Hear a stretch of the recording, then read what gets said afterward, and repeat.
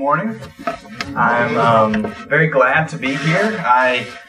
My family moved to Harvest pretty much right at Thanksgiving, so we've only been here about 6 months or so, and it's really been a joy over these 6 months. I think this is probably the fourth or fifth church in this presbytery I've gotten to attend, either through presbytery or get to attend things at, and it's really been a joy getting to meet so many people and churches in North Alabama. Never thought we would be in North Alabama. We came from Middle Georgia, where we spent pretty much our whole life, but it really has been a joy. Unfortunately, for Mother's Day, my wife got sick, and our toddler has what is hopefully just an ear infection, so they can't be here today. They really were bummed. We will be back, though, I think sometime in July, so hopefully they'll get to be here. I know they really do want to meet everyone. All right, let me pray for us, and then we'll get started. Heavenly Father, thank you for your day. Thank you for the Lord's Day. Thank you for a day where we can set aside the cares and the burdens of this world, and we can be refreshed in soul and spirit. We can be convicted of sin. We can be spurned on to righteousness, and we can see the glory of your Son, the Lord Jesus Christ. Lord, I pray for help today. I am unfit for this psalm, and I pray that your Spirit would be here helping me to speak it and helping all of us to hear it with ears that can hear. We pray this in Jesus' name. Amen. I love to read fiction books, and I recently reread J.R.R. Tolkien's The Hobbit, a well-known book, and one of the reoccurring lines with the protagonist, with the main character, the Hobbit Bilbo Baggins, is that he really wants to go home. He is soaked and freezing, and so he's just sitting there thinking of his warm and dry fireplace. Or he's starving and thirsty, and he's thinking of his food pantry that's stocked full. He's thinking of his beer barrels in the basement. Or he's lost, he's afraid, he's scared, and so he's thinking of his warm and snug and secure little hobbit hole in the ground in a very isolated part of the world where nothing bad seems to happen. He's bitten off more than he can chew. He just really wants to go home. And I'm sure that thought is something each of us can identify with, is just being homesick. That longing for comfort, for security, for identity, for placement. It's the place you're supposed to be.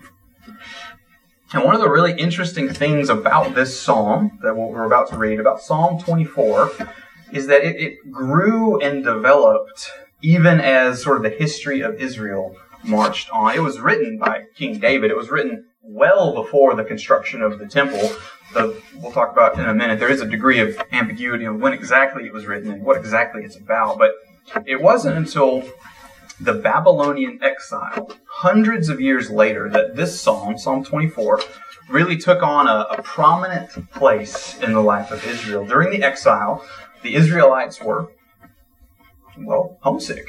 They were forced to watch in Babylon these pagan cults worship various gods. They had their own cultic calendar throughout the year, often these nature-based gods, gods of rain, gods of earth, gods of fertility, and whatnot. And so the Jewish priest in exile developed a weekly liturgy, so not just on Saturday, on the Sabbath, but a weekly liturgy that started on Sunday, the first day of the week, with this psalm, with Psalm 24. And each day of the week they would read and sing a different psalm, generally about dominion or kingship of the Lord, of Yahweh, of their covenant God, culminating, of course, in Saturday, in their Sabbath worship.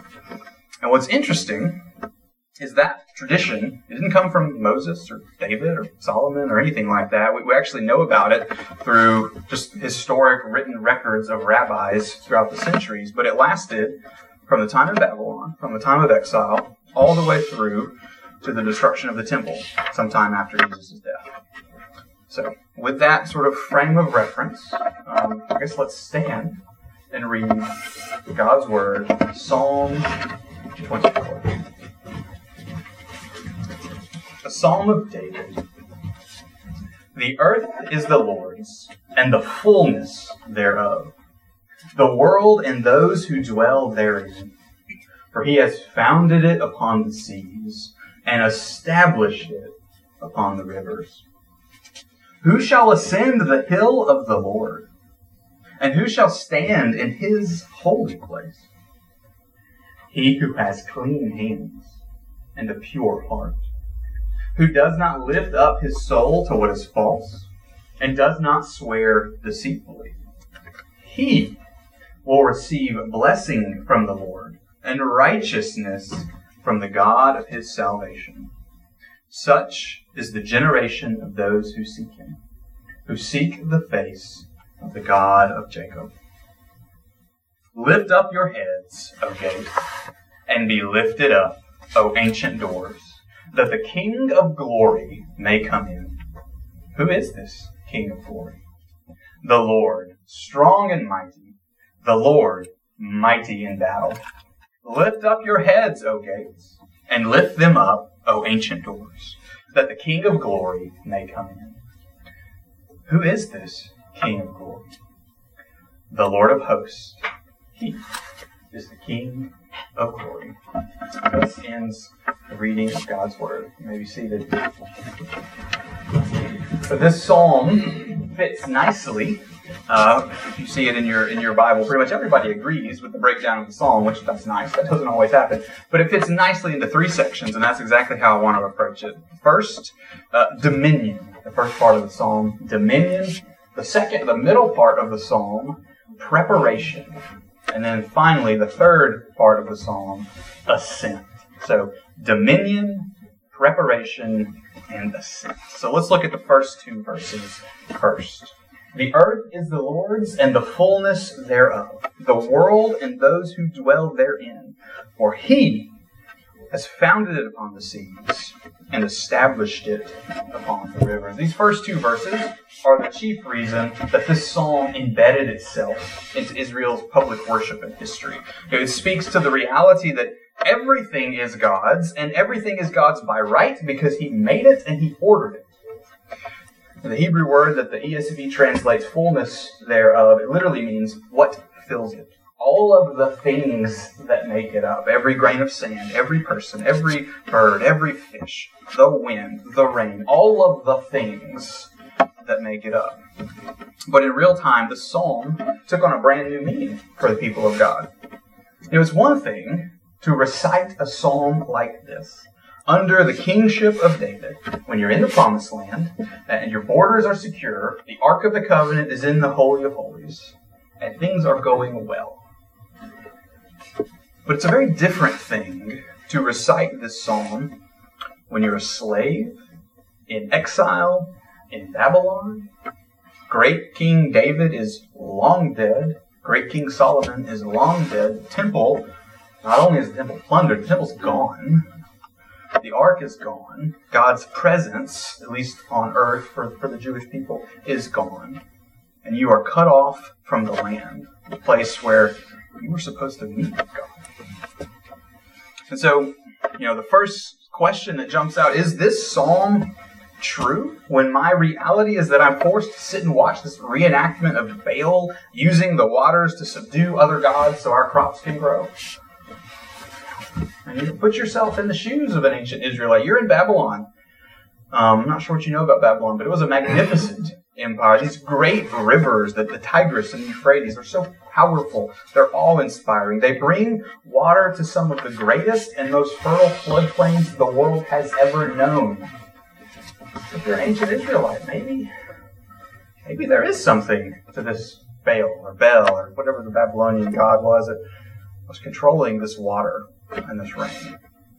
Now, you might be thinking, well, that sounds a little silly. Or maybe for ancient people that would have been tough. But surely we know better now, don't we?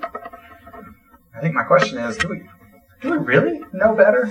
At the heart of it, it's about doing whatever we can do to control or manipulate our situation to get what either we want or we think we need. Now, admittedly, we can't really control the rain, but we can largely control the water. So we don't need rain gods anymore in the sense that we have in ancient times, but I would argue we've simply replaced that with other idols. I don't know who to give credit to for this, but one of the best explanations I've heard for talking about our idols, these things that we cling to, is that they're like oxygen. When it's there, everything's fine. And honestly, it's imperceptible. But the instant it's gone, there's panic. Hopefully, you've never truly experienced that, but I mean, you can just think about holding your breath underwater. It's summertime. I imagine most people will go swimming at least once in the next couple months. And that my toddler will challenge me to a breath-holding contest underwater. And there's that moment where you're holding your breath and you're like, okay, now it's time. I can feel it now. Oxygen is running out quickly. And there's that sort of panic reaction that you have. Something clicks and it hurts. There's any number of paths to follow, but just some of the common ones. Is God still God if my 401k vanishes, stock market takes a massive hit?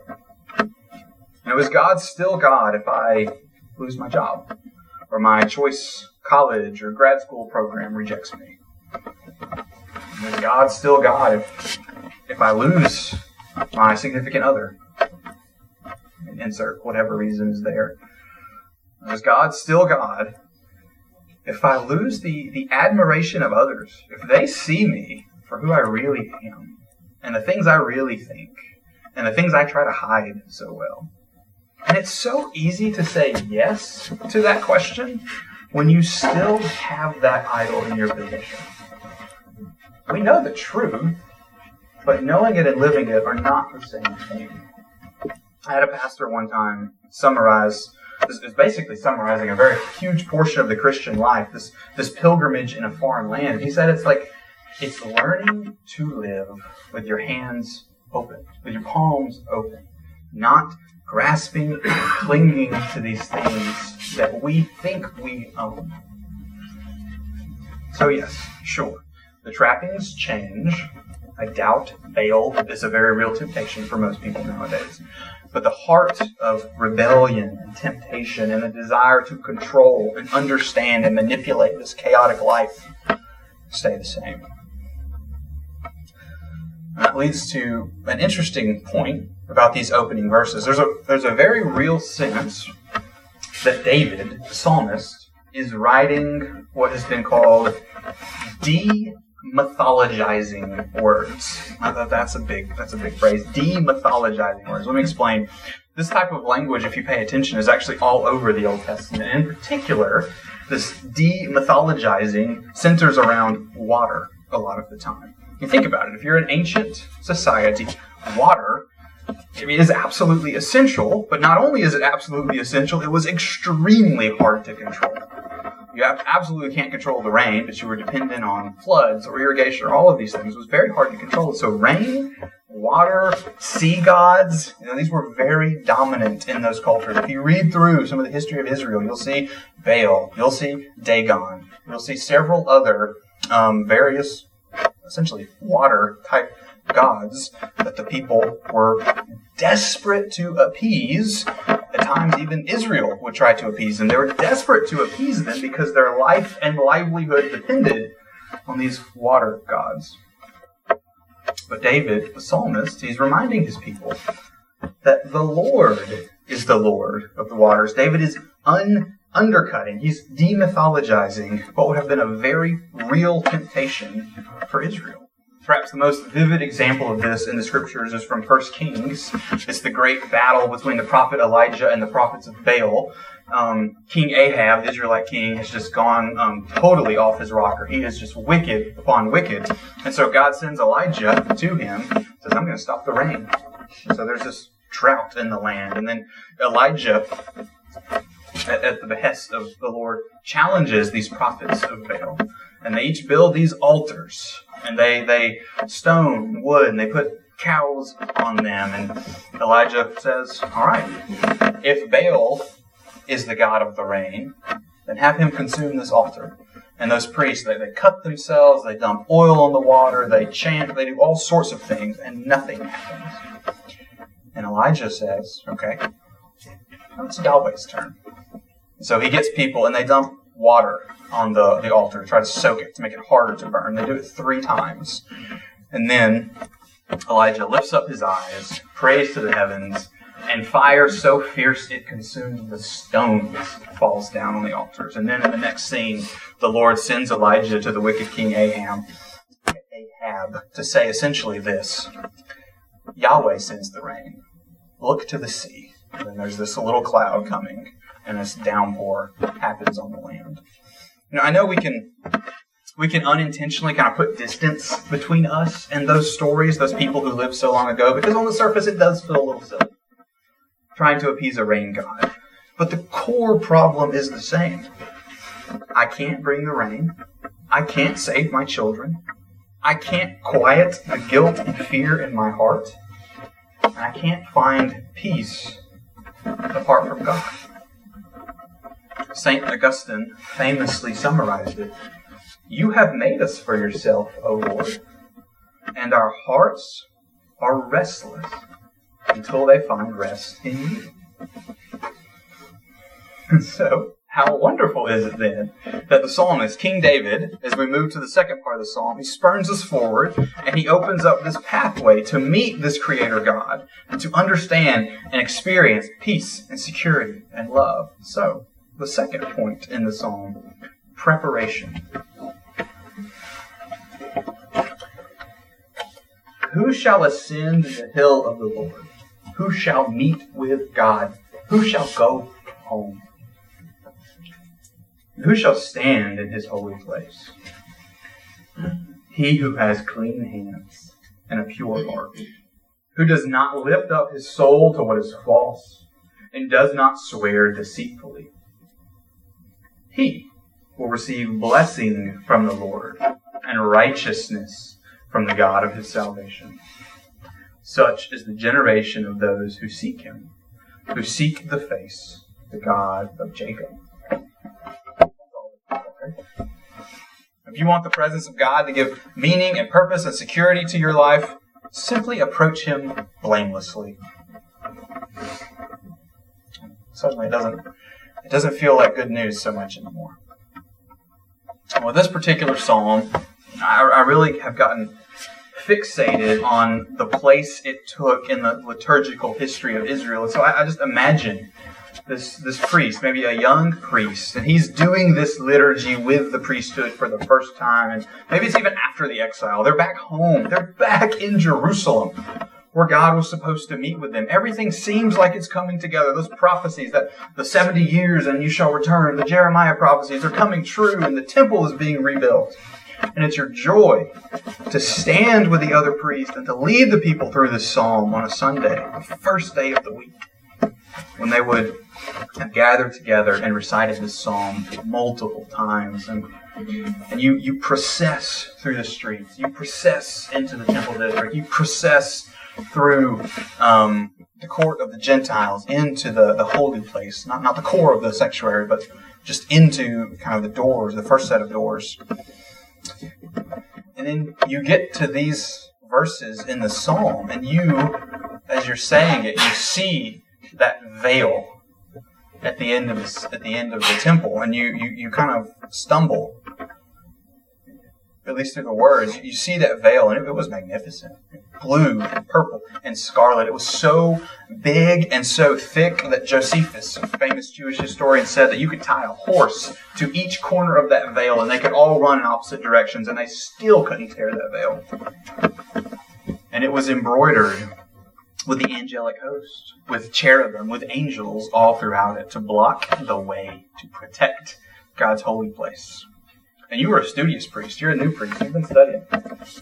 And you knew all the references to the Garden of Eden and to Genesis chapter 3, where when Adam and Eve were kicked out of the garden, God put cherubim there with swords of fire so they couldn't come back in. So man cannot get back to God that way.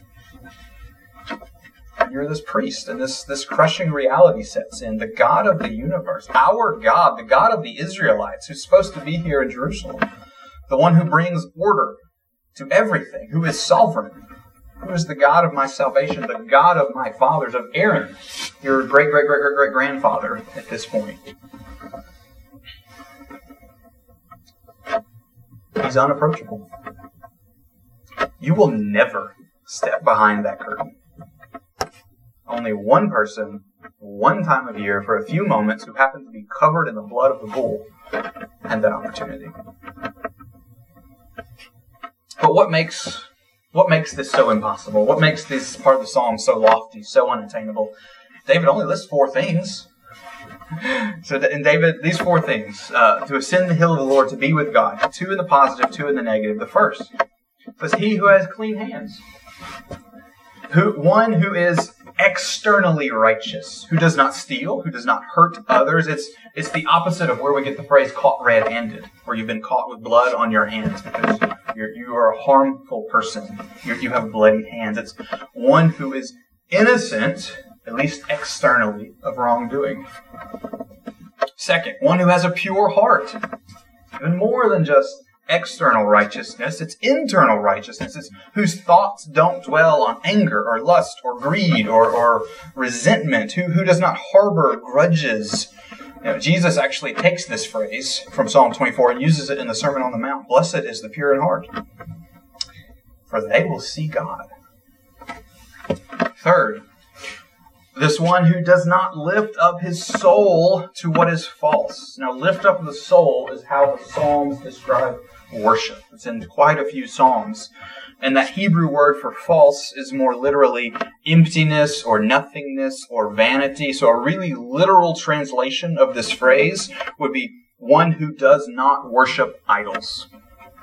Idols are often described as vain or empty in the Old Testament. But of course, as we've already talked about, that can be true of so many other pursuits, not a literal wooden statue that you bow down to. But it's the one whose inward being, whose core, whose animating focus is devoted singularly to his God, who is the God. And then lastly, the fourth one that David lists, he who does not swear deceitfully, or a more literal rendition of that would be, who is not a covenant breaker. God is a covenant-keeping God. His word is perfect and true and just and right, and he will in no way abide those whose words are deceitful, who lie and subvert the truth, who use unjust scales, who betray others for personal gain. His steadfast love endures forever. Then David says, yeah, that person, the one who does that, who those describe, the one who meets those requirements, yes, that's the one that will receive blessing and righteousness, or another word that's kind of in that range is vindication from God. It's almost like David's going out of his way to be mean to us, to just rub salt in the wound. It's an impossible goal. And for our priest friend that we've been talking about, this is in a lot of ways how it would end. There's technically more words in the psalm, I know. And in those closing verses, maybe you think of the Ark of the Covenant coming into the city centuries before. That might fit the closing verses. But at least for now, the Ark is long gone. In Israel's sin and the coming of the Babylonians, it was taken or destroyed. And they haven't had the Ark since. There's actually a note in the Roman General Pompey's journal where when he destroyed Jerusalem, this is centuries later, or a few decades after the time of Jesus, he demanded entry into the temple. And when he was in the temple, he saw the furniture. Oh, this is impressive. And then he demanded entry into the Holy of Holies. And he goes back there, beyond the veil, and he records in his journal, I don't see what the big deal is. It's just an empty room. The Ark had been missing for centuries, and it's gone. But then, even if we go all the way back to when David himself wrote this song, there's still some ambiguity. It still doesn't line up well. And in fact, if you study this psalm, the more liberal or critical commentators, they really do a number. They like to rip the psalm to pieces because, they say, well, this should actually be here, this should be here, or David didn't write this part. And obviously we won't accept that. It is David's psalm. But even if you read more grounded evangelical and reform commentaries, they point out some ambiguities, some difficulties. It just, the back part of the psalm just doesn't seem to fit well. David wrote this psalm, but there's no temple. David didn't see a temple. There's no temple with ancient gates and doors. There's no temple, period. It could be maybe a reference to the Ark of the Covenant coming back, but that doesn't really seem to fit. There's no clear historical or biblical reference point, like a lot of the Psalms have. Psalm 51, perhaps David's most famous song, very clearly, after Nathan the prophet confronted him for his sin with Bathsheba, there's a clear historical reference point. Psalm 72, about the height of Solomon's empire. But we have some work to do. And interestingly, for this psalm, once you get into the time of the early church fathers, they read this psalm, and they immediately jump to the ascension of Jesus at the end of Luke or the beginning of Acts. So it's and actually that interpretation was pretty standard for over 1,000 years. It was this psalm of Ascension Day. So if you have the full church liturgical calendar, you have Easter, and then 39 days later you have Ascension Day, the day in the beginning of Acts or the end of Luke when Jesus ascended. And so if you read early church sermons, 39 days after Easter, that's what they would preach. They would preach Psalm 24 on Ascension Day. I think that's helpful, but I don't think we're there yet. I think if we jump straight there, we're missing a critical component of this psalm. We miss a central element of the entire psalm if we jump straight there. But that does bring us to our final point. Point 3, ascent. There was an ascension of sorts that took place earlier. So we've already said that in the Lord's providence and the history of Israel and the way He led His people, Psalm 24 became the beginning, the Sunday psalm, of this weekly liturgy. So Psalm 24 was on Sunday, and there were 6 psalms, and it culminated in the worship on Saturday on the Sabbath. So for our priest friend, or rather, I guess at this point, his great something grandson, have been continuing on this tradition, this liturgy. That means that the priest, the Levites, would have been leading God's people in Jerusalem through this psalm, through Psalm 24, on Palm Sunday. On the day that the Gospels record, where our Lord Jesus Christ began His last week of ministry, at least in that form, historically called Passion Week or Holy Week. As the Lord Jesus Christ rode into Jerusalem on a donkey with leaves and cloaks underfoot, the priest, in his Father's house, not that far away, would have been singing over and over again, "Who is this King of glory? The Lord, strong and mighty, the Lord, mighty in battle." And then within days, those priests that were singing and those people that were laying the branches underfoot, they would have locked arms and shouted with one voice, "Crucify Him."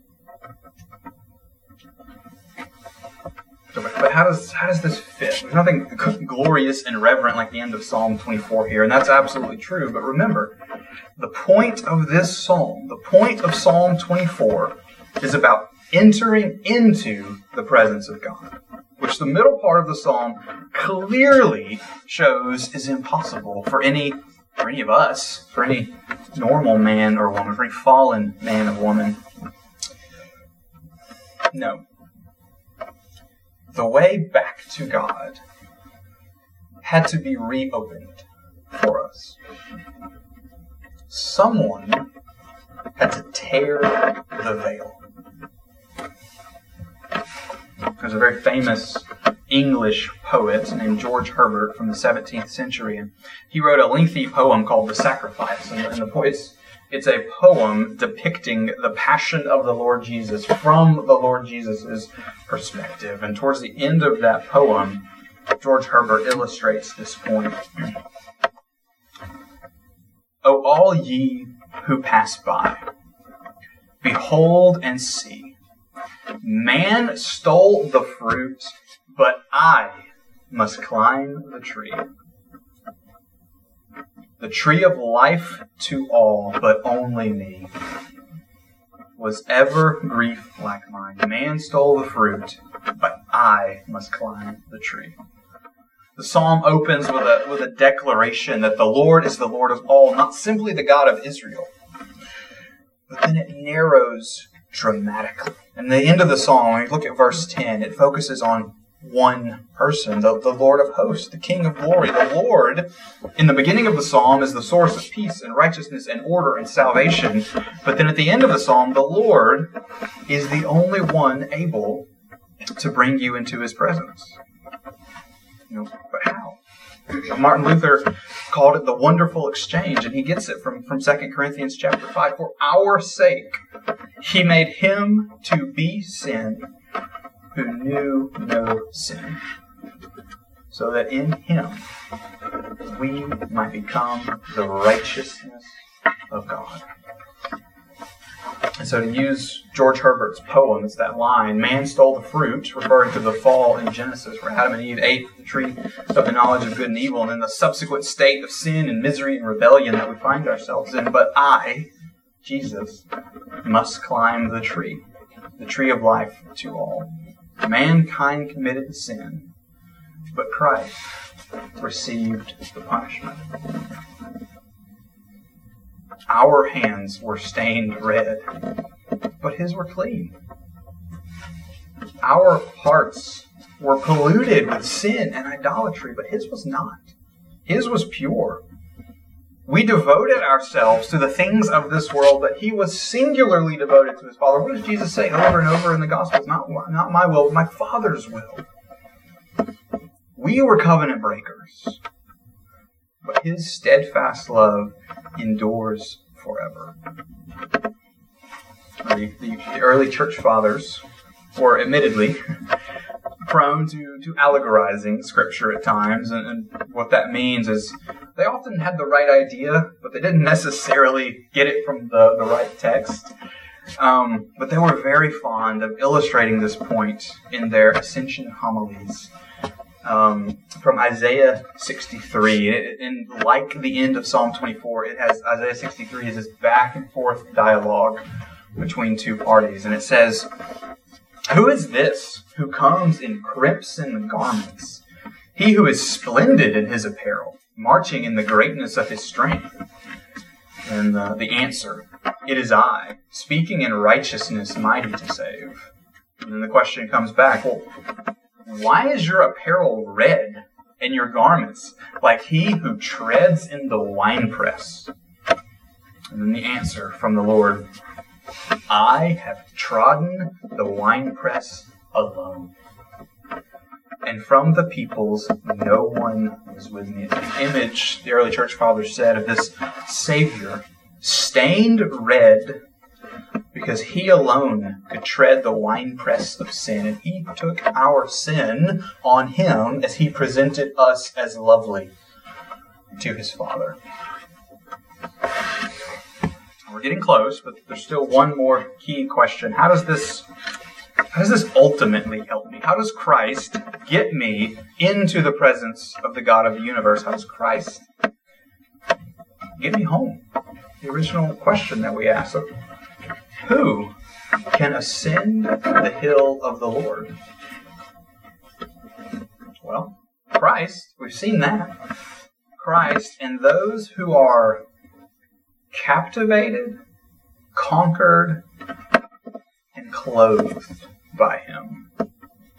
So those who are captivated, those who are able to see the beauty of what he's done, their eyes have been opened. You and I are by rights a cosmic traitor. But in Christ, we've been adopted as sons and daughters of the Most High. Paul says that, "For by grace you have been saved through faith. And this is not your own doing. It is the gift of God. It is not a result of works, so that no one may boast." So captivated, but also conquered. To surrender the right to rule and order your own life. It's a deception anyway. And to bow the knee and accept that you cannot save yourself. In that same chapter, Paul says, "And you were dead in the trespasses and sins in which you once walked, following the course of this world, following the prince of the power of the air. So captivated, conquered, and then finally clothed. As our church fathers would use from Isaiah, his clothes were stained crimson so that ours could be white. One of my absolute favorite scenes from the Old Testament is from Zechariah chapter 3. It's this vision where Satan is accusing Joshua the high priest in the throne room of heaven before God. And interestingly, God doesn't tell Satan that he's wrong, because he's not. So in a sense, Satan, the accuser, has the easiest job in the world. But the Lord says, "The Lord rebuke you, Satan. I have chosen him. Is this not a brand plucked from the fire?" And the Lord looks at Joshua, who's just covered in filthy clothes, and says, "Take his dirty clothes off of him, because I will take away his iniquity. And give him a clean robe. And give him a clean turban."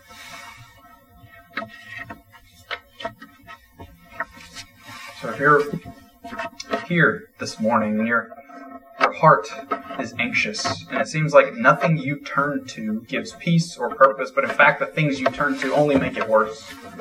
The things you turn to you despise, but you keep running back to them. And you should know this Jesus, who ascended the hill of Calvary. He says, "Come unto me, all you who are heavy laden, and I will give you rest. My yoke is easy, my burden is light." It's not trading one master for another. It's dying to self and learning to understand grace. You don't have to be clean. You don't have to have the answers. You don't need to bring anything. Paul, the Apostle Paul, speaks of the church, of the bride of Christ in this life as being led in a procession by our Savior, like a Roman general who's won a war and is leading his army and his captives and his plunder back through the streets of Rome for everyone to see, from the street sweepers to the emperor himself. And Revelation picks up on that imagery when it describes, when it's all said and done, the consummation of the ages, the multitude of believers arrayed in fine white linen are paraded to the wedding feast of the Lamb, following their Savior. And one of the things I've enjoyed most about Psalm 24 is getting to see the role it has played just throughout the history of the church. And in particular, the early church fathers' fascination with Psalm 24 and with the ascension of the Lord Jesus Christ. And I'll end on this. But Gregory of Nyssa, one of the church fathers, he kind of takes all of these things and puts them together. And from a homily he gave on Ascension Day, 1600 years ago, he reads this psalm as essentially prophetic. He says this is a summary, but he says essentially this: as Christ ascends, at the end of Luke, beginning of Acts, as Christ ascends, his herald shouts ahead of him to the heavenlies, "Lift up your heads, O gates, and be lifted up, O ancient doors, that the King of glory may come in." But then the celestial bodies, the gatekeepers of heaven, they call back to this herald, "Who is this King of glory?" Because they don't recognize him. This one who is clothed in humanity, whose garment is crimson after treading out the sin of his people. They don't recognize him. So the herald shouts again, "He is the Lord, strong and mighty in battle. He has destroyed him that had the power of death, that he might win mankind back to freedom and peace. He is the Lord of hosts, the King of glory." Beloved, there is only one path home, and it leads through a crucified Savior and an empty tomb into the very presence of God. Let's pray.